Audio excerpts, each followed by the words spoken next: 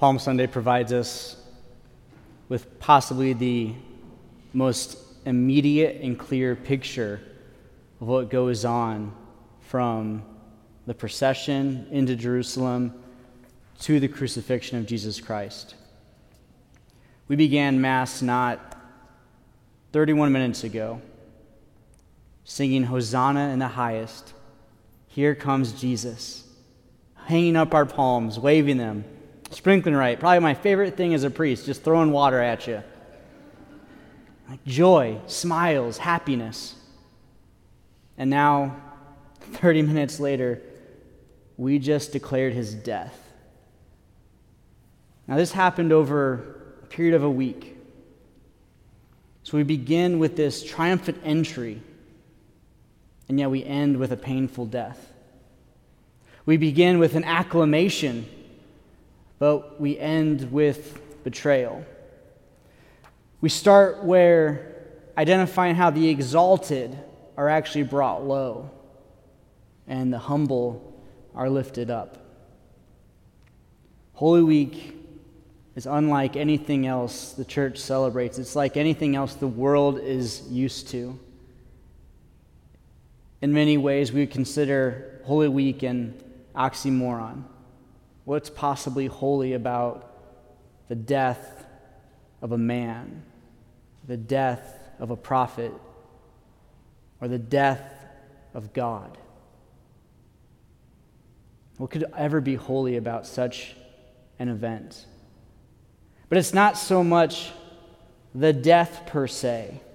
It's what God does with his death. His death is one of restoration. His death is one of salvation. His death is one of victory. A victory that we can never give enough thanks for. A victory that we can never offer enough praise to. A victory that we can't even fully contemplate and grasp in our brains. But that's exactly what we are celebrating today in Palm Sunday. This week demands of each of us to not just simply give the Lord lip service.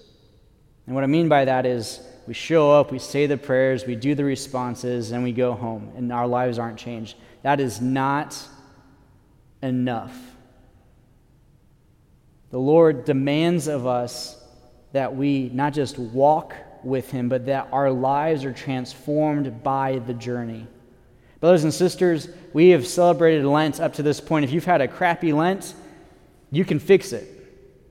If your Lent's been outstanding, it can keep going. If you haven't even thought about it, if it's fallen off the wayside, you can pick it back up. But we must not let this week just drift by. As a priest, I was trying to recollect this to the best of my ability, and I don't recall in the past 4 years of my priesthood ever being the voice of Christ in the Passion narrative. I've always been the narrator. And it hurts a lot more being the voice of Christ. I've always been impacted when we've had to yell, "Crucify him." I don't like that part. But being the voice of Christ was just different. Like there's deep sorrow and sadness. And we should think about the sorrow and the sadness that the Father experiences in relationship to the Son and what the Son experiences in relationship to us.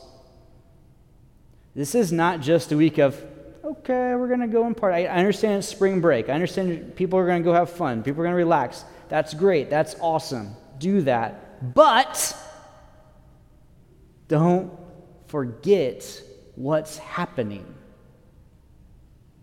Don't forget Jesus is walking to a death so that we have a life.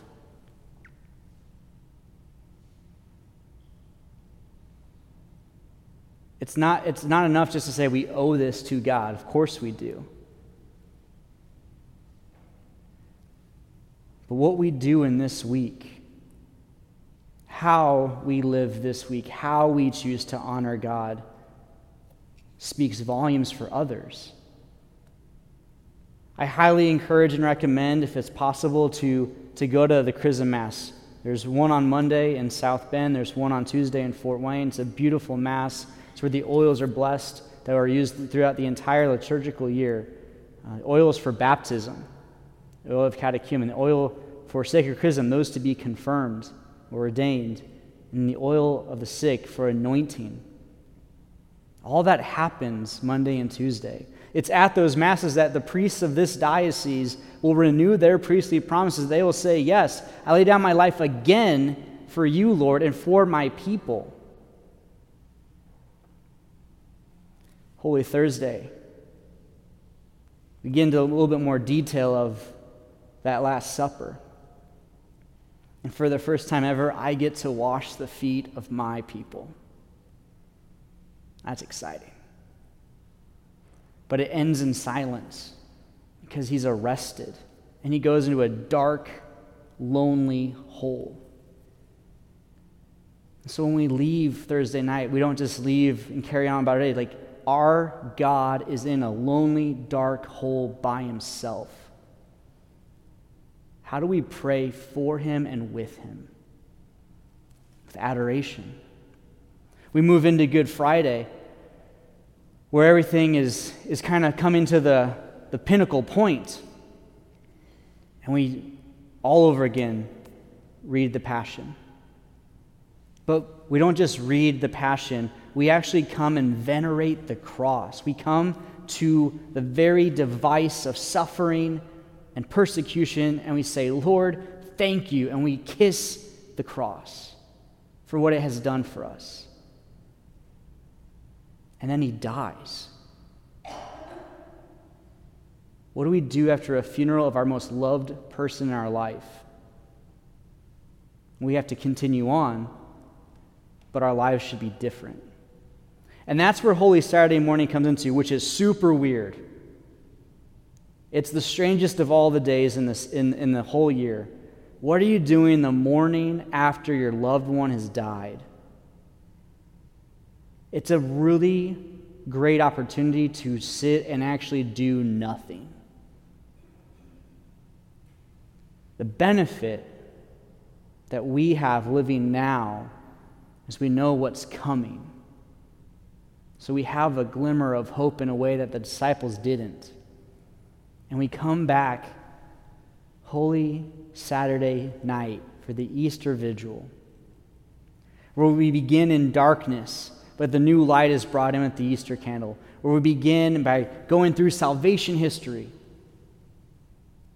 And then finally, after weeks and weeks and weeks of not being able to say certain words, we rejoice. Because the battle's over. And with great joy, we bring 4 new people into the fold of the church. 4 people who've never had their souls baptized are brought in, who receive then that oil of catechumen, that sacred chrism that was blessed on earlier in the week.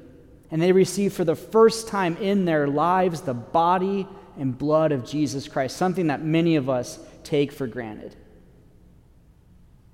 And then it's Easter Sunday. And the party starts for 8 days. Because we are a people of partying. Yes or yes? Yeah, the octave. But none of that matters if we don't walk through this week with a certain intensity. Triumph to painful death. Acclamation to betrayal. Exalted brought low, the humble lifted up. Brothers and sisters, we have an opportunity before us. Let's not waste it.